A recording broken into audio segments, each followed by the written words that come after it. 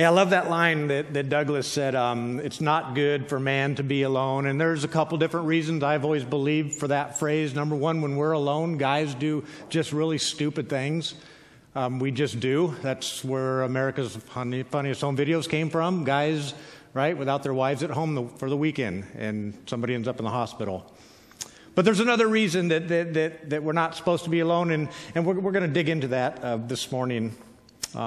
Like any house, our sermon series is called Our House. Like any house, there's some fundamental values, right, that guide those living in that house, right? It guides their lives. Either these values are spoken, unspoken, taught, or just caught, right? And these fundamental values, and again, they're in every house. They're different values. They make claims on our time and our money and our resources, right? They're limits, right? These fundamental values and rules that all houses have. For my house, I just kind of thought about it for a little bit, and I just wanted to come up with 4 for no other reason but for 4. Faith in Jesus, education, family, and respect for others. Those were like the fundamental values in my house. And I decided, as I was kind of looking through everything, I wonder if I'm accurate, right? Because we all have these very faulty memories about our childhood. So I texted my brothers and sisters and said, hey, list 4 things that you think mom and dad taught us or wanted us to catch if they didn't teach us. What were the values? And it was amazing. I was very, very surprised. I was very, very happy. It was very, very similar to mine. One, church, family, truth, always be ready to help somebody. Another one was love, integrity, honesty, and kindness. And again, the ones I come up with, faith in Jesus, education, family, and respect for others. Right? So we had amazing amount of freedom. Sometimes when I tell my wife the amount of freedom that we had as kids, she falls over. Like, what is wrong with your parents? Right? But we had all this freedom, but we had to live within these limits, these guardrails, I think is a good word for them. Guardrails. They weren't meant to hurt us. They were meant to keep us safe and to help that we would have a healthy, happy, right, childhood. Now, other houses, they had other values. I recognized this very quickly growing up in a little cul-de-sac. There was a house not at the end of the cul-de-sac, but out toward the main road, and you take a right, and a couple houses down, there was a house there, and their fundamental values, as close as I can figure this out, were violence, fear, intimidation, and shame. Like, I would go to this kid's house, and I would just be on edge, right? Because you never knew what was going to happen next. Now, what was wild is that family had a lot of freedom too, but they had to live within those fundamental values, right? If they did something in their freedom, they had to be prepared for an angry alcoholic father to start screaming, and then the hardcore fundamentalist Christian mom going back at it, and then the kids like, I'm out of here. This place is scary. Right? And then what was really weird is there was another kind of home too, and this one, and in my memory, is on my block. It was at the end of the cul-de-sac, right? And there was a family that lived there for a while, and they appeared to have no values whatsoever, right? It was just kind of a free-for-all. No rules, no values imposed whatsoever. Do whatever you want. So in our series, we're exploring 4 fundamental values that should define us as a family, right? It should define our house. Right? When folks ask about this church, these are the things that we want saying about us behind our back. Right? The first thing, last week we looked at church, we are image bearers of God. We've been commissioned to share God. And then in the New Testament, we've been commissioned to share His Son, Jesus Christ. And we share and we image God the same way that Jesus shared and imaged God, by bringing light and life to what was once darkness and death, by way of a love and mercy and grace found in a relationship with God through Jesus Christ. Now, correct information, doctrine, theology, that's all super, super important. It has its place and it has its time, but more often than not, those kind of discussions don't have a happy home as we're trying to reach people with Christ. Now, they will come up. The people we're talking to and we're loving, they're going to ask, why are you doing this? Right? We can then explain, but to lead with, you need to believe this, and it's kind of a losing strategy in our world today. So last week, commission. This week, as a church, a second fundamental value we hold, right, that guides our very lives as a family, is community.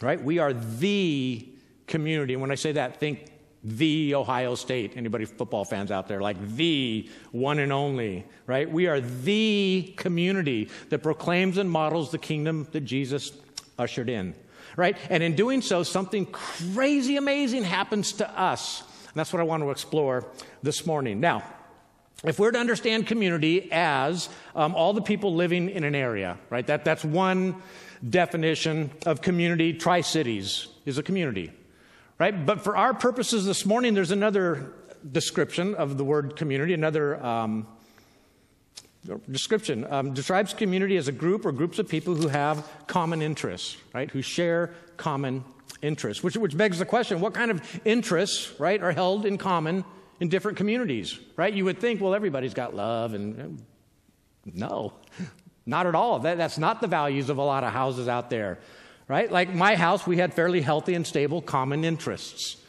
right? You got to have good grades. You went to church, and you know if you did that, things went fairly well at our house. Other houses, they had very scary, chaotic common interests.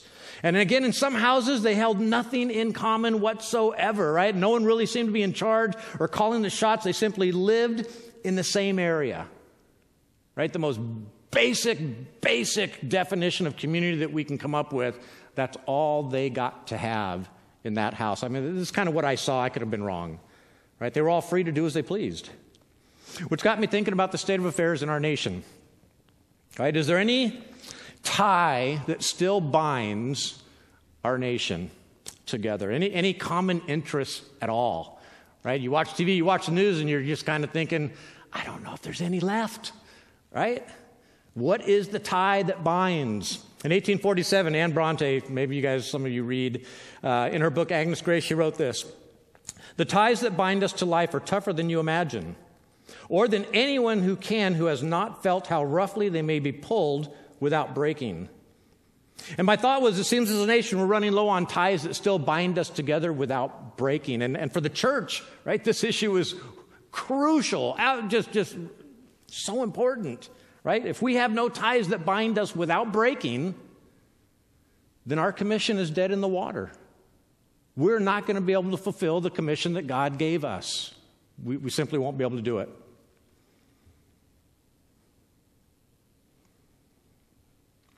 Decided to do an internet search.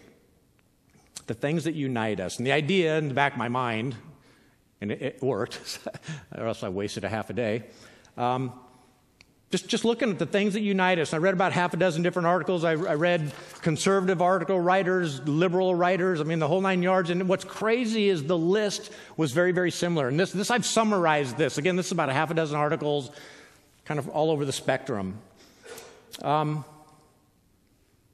Number one, free movement of ideas and information, right? This is the idea of the rise of the nerds, the rise of the geeks, right? A world of information and power and evil at their fingertips.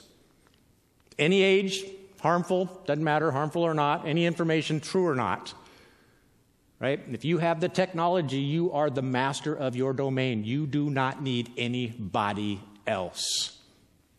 That's the mindset. I don't need anybody. I got my phone. Freedom of lifestyle, right? Jobs, marriages, they're not meant to last forever, right? There goes the ties that bind there. Freedom from others and freedom for others, right? This is the idea that I'm not my brother's keeper and my brother is not my keeper either. That's his business and that's my business, and to each his own. And then freedom from leadership, right? We have a crisis in leadership. Seems like every institution that has been stable in the past, they all seem to have gone off the rails, depending on who you ask, right? Everybody's everything's just kind of got higgly-piggly, kind of crazy. Priests, rabbis, doctors, presidents, I don't know, don't matter who the leader is. If they don't have all the answers, then they don't have any answers, right? That's kind of the mindset.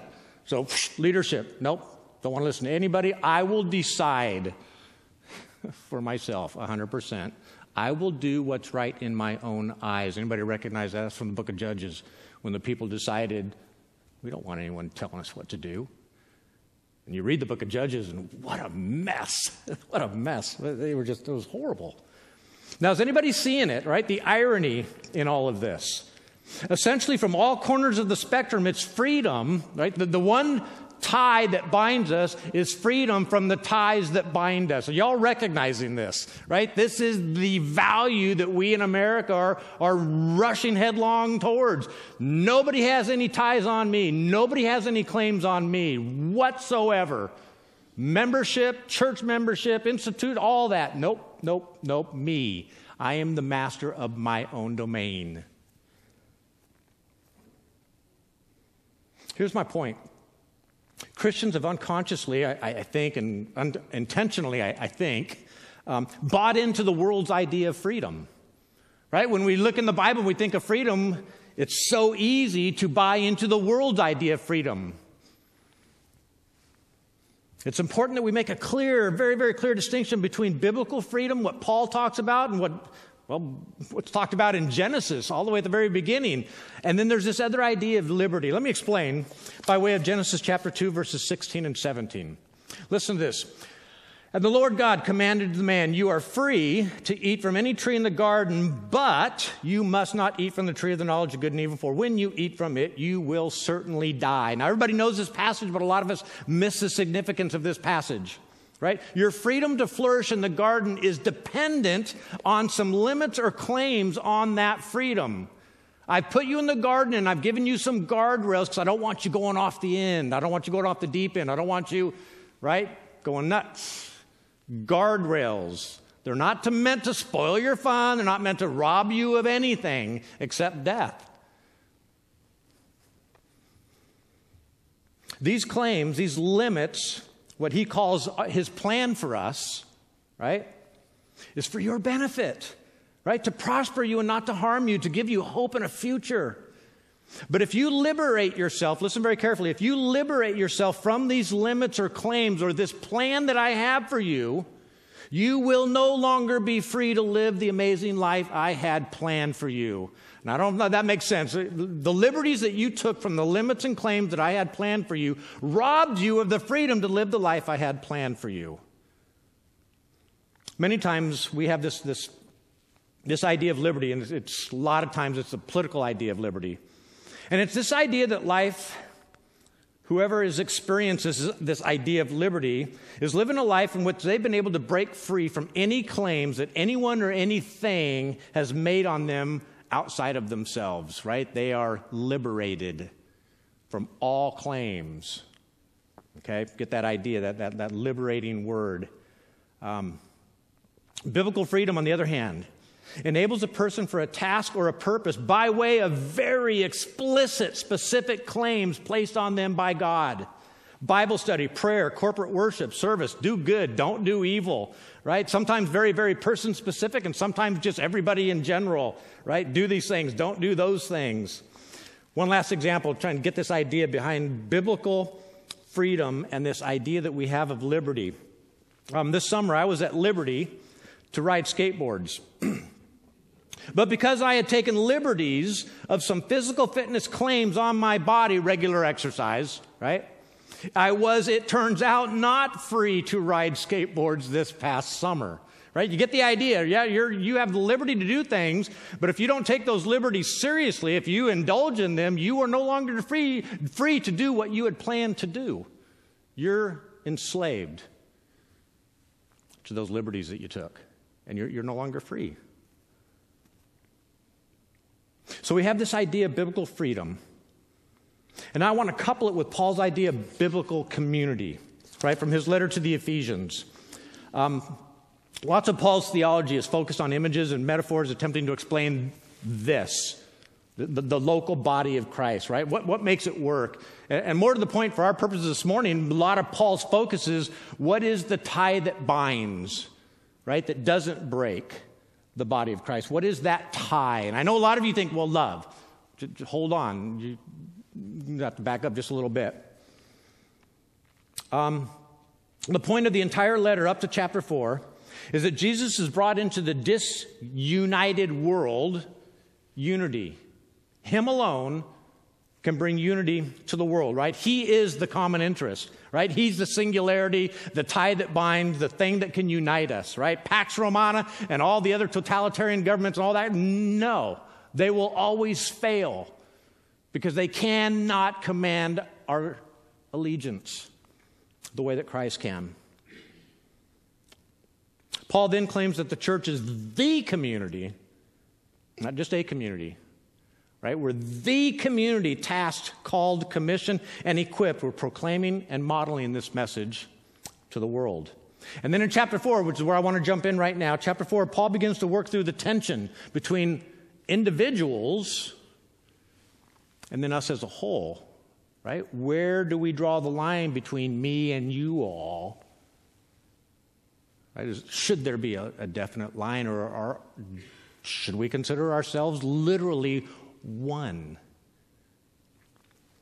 I want to start in Ephesians 4, chapter 4, verses 1 and 2. And as I read through this, listen to what he says about the ideas, kind of the echoes of what I've been talking about, ideas of freedom and liberty. As a prisoner for the Lord, then, I urge you to live a life worthy of the calling you have received. Be completely humble and gentle. Be patient, bearing with one another in love. Now, first thing I want to point out, super important to recognize, this is a letter. It's to a group. It's not to an individual. So it'd be very, very wise of you, because it's very, very obvious in the Greek, but it's not so obvious in our translations. This letter, whenever you see the word you, I want you just to use the term all y'all. Because that is literally what Paul is saying. As a prisoner for the Lord, then I urge all y'all. Now you notice that. I'm talking to you as one. That's super crucial here. I urge all y'all to live a life worthy of the calling all y'all have received. Be completely humble and gentle. Be patient, bearing with one another. You see how it's all connecting. Be bearing with one another in love.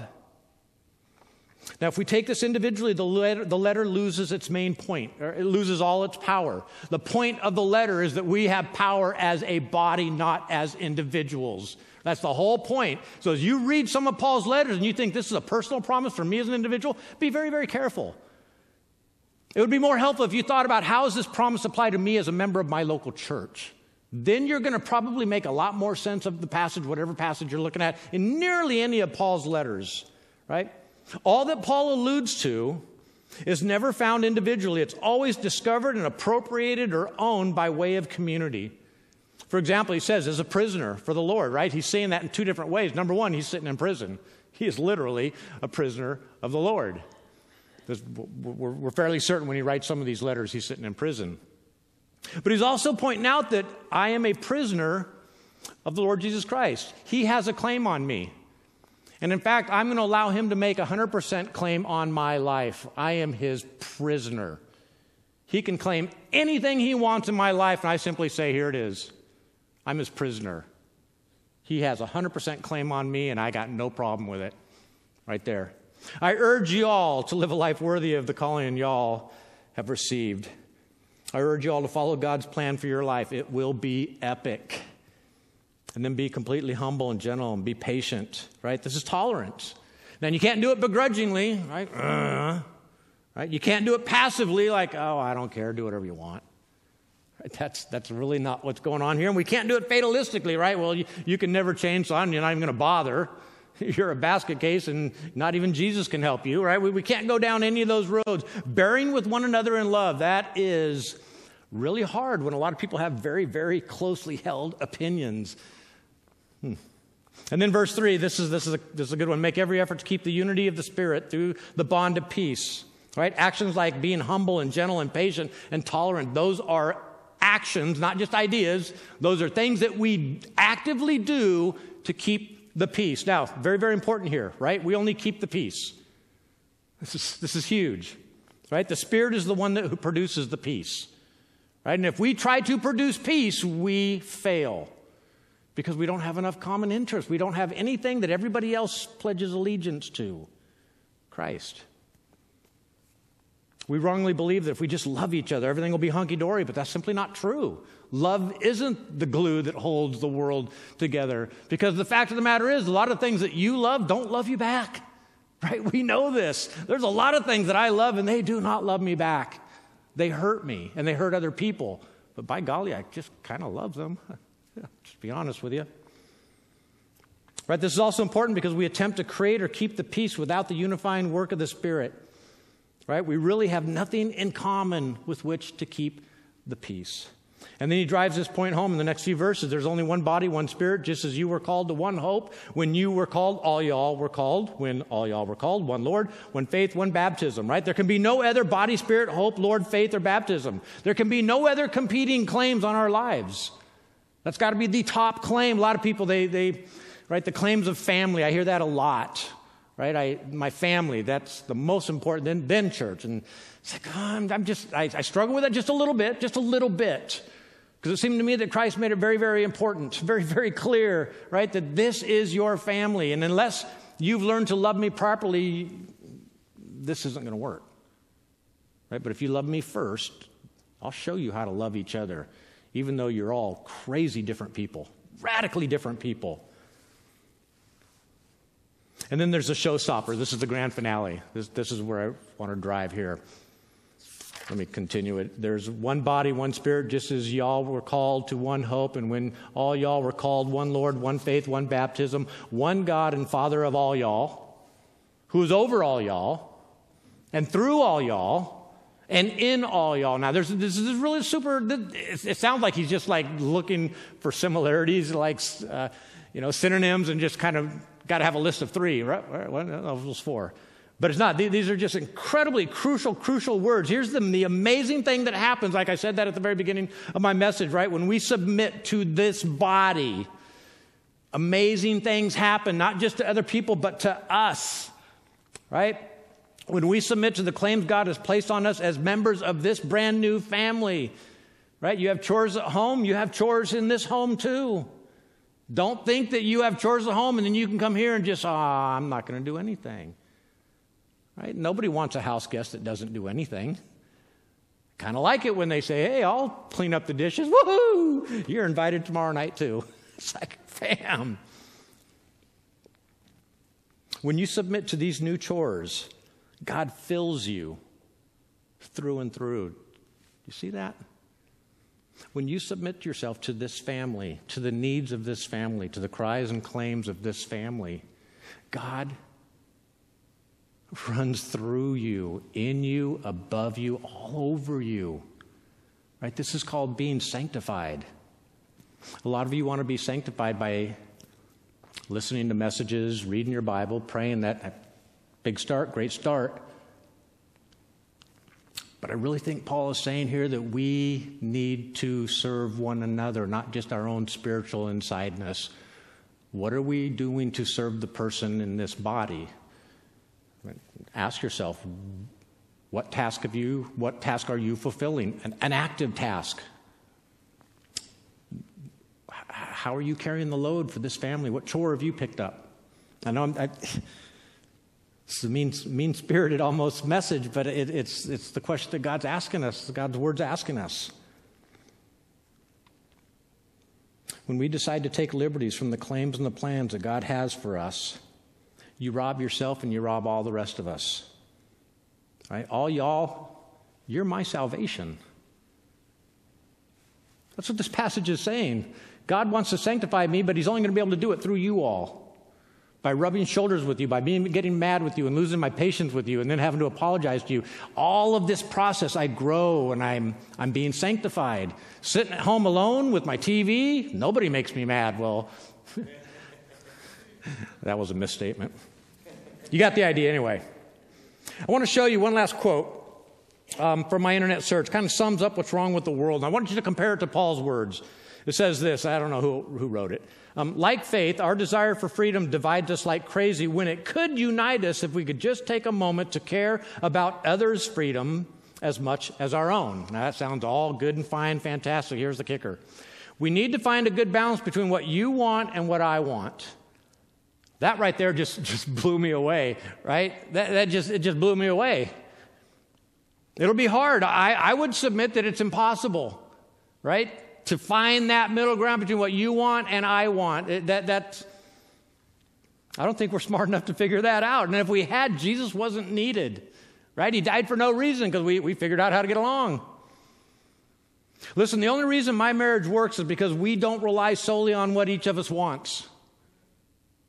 Right? We got a third party involved in our marriage. And when we come to loggerheads about what love gets to win, the love of Christ gets to win.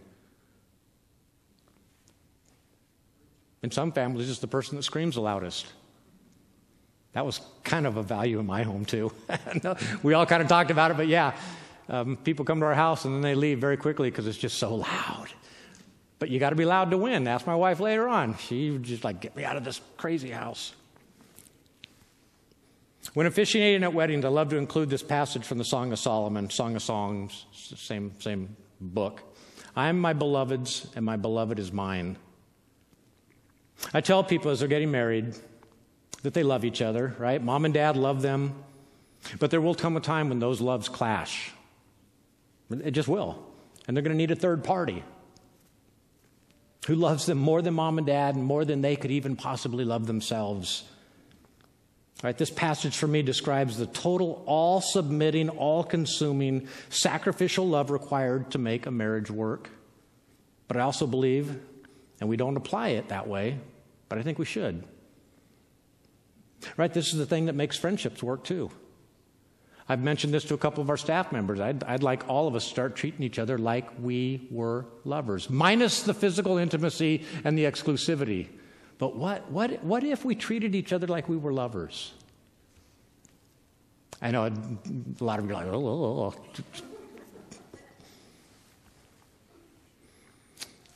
I want to close. Listen to the words of a bunch of youth workers who allowed God to make claims on their lives, their time, and their resources. And I just want you to hear firsthand from their mouth how it changed them.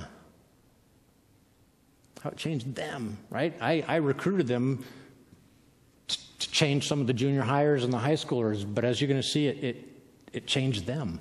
I'm just going to go through these quickly. This is Veronica Gutierrez. She was a 16-year-old. She came to my Sunday school class, and she's all right with this. Her mother came to me and said she's sleeping with her boyfriend, so they would come in together, and they would just be as obvious as could be about it. Yes, we sleep together. What are you going to do about it there, Pastor Jerry?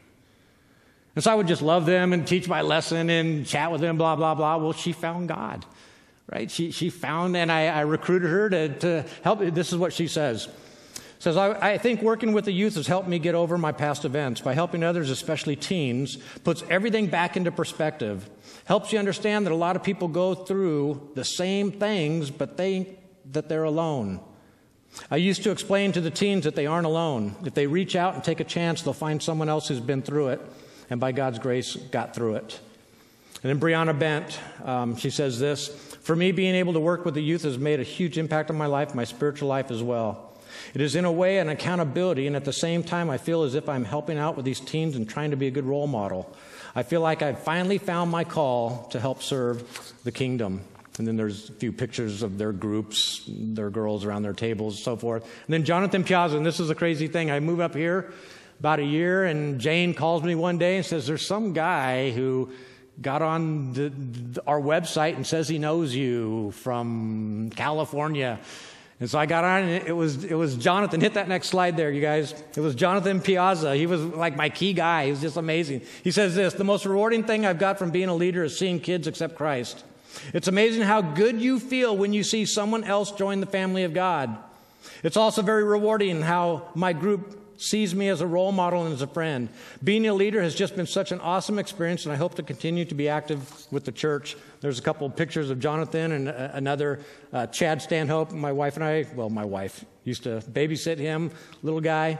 And then Hannah Waddle, hit that next one there. Hannah Waddle, she says this, I've been blessed in so many ways by spending time with the kids at my table and getting to know them on a personal level. Through being a leader and being held accountable in how I act, what I do, and what I say, I have matured in my relationship with Christ and other people in my life. Being a leader is an eye-opener, period. Chrissy Herzog, once since I became a leader, my faith in God has become so much stronger. Seeing how much I impact the girls at my table every week and having the middle schoolers look up to me makes me feel more responsible when I do my devotions and read my Bible. They look up to what I do. It's like I've become a role model. Being around people who are excited to tell me how their week has been has just all made me a stronger and better person in my church. Being a leader in my church has been an experience I will never want to give up. And some pictures there. And I'm just flipped through the last couple of them. I don't want to take too much time. Hit that last one there. These are just comments. Hit another one. One more.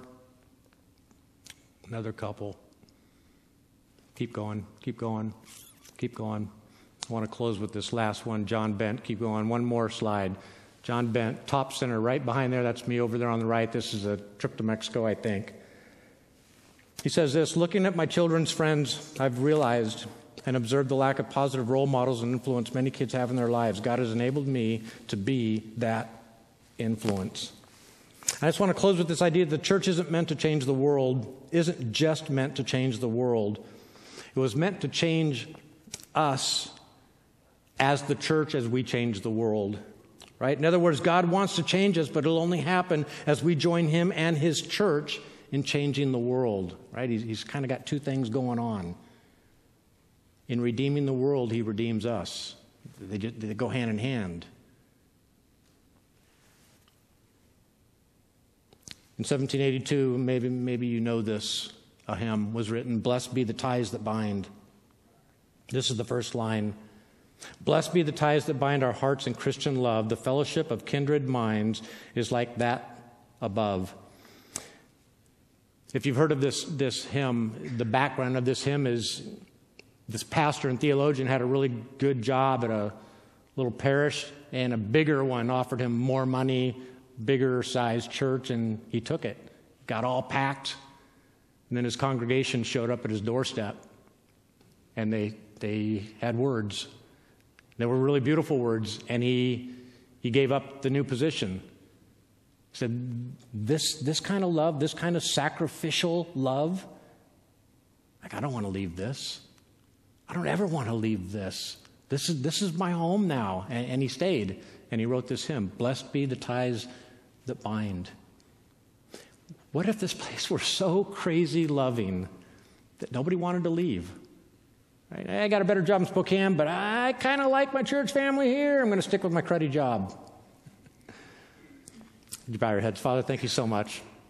Thank you so much for the community that you've given us and the Spirit, your Spirit that you've given us, that the glue that holds us all together. And the whole world has to watch and think that is impossible. Nobody else has been able to pull that off.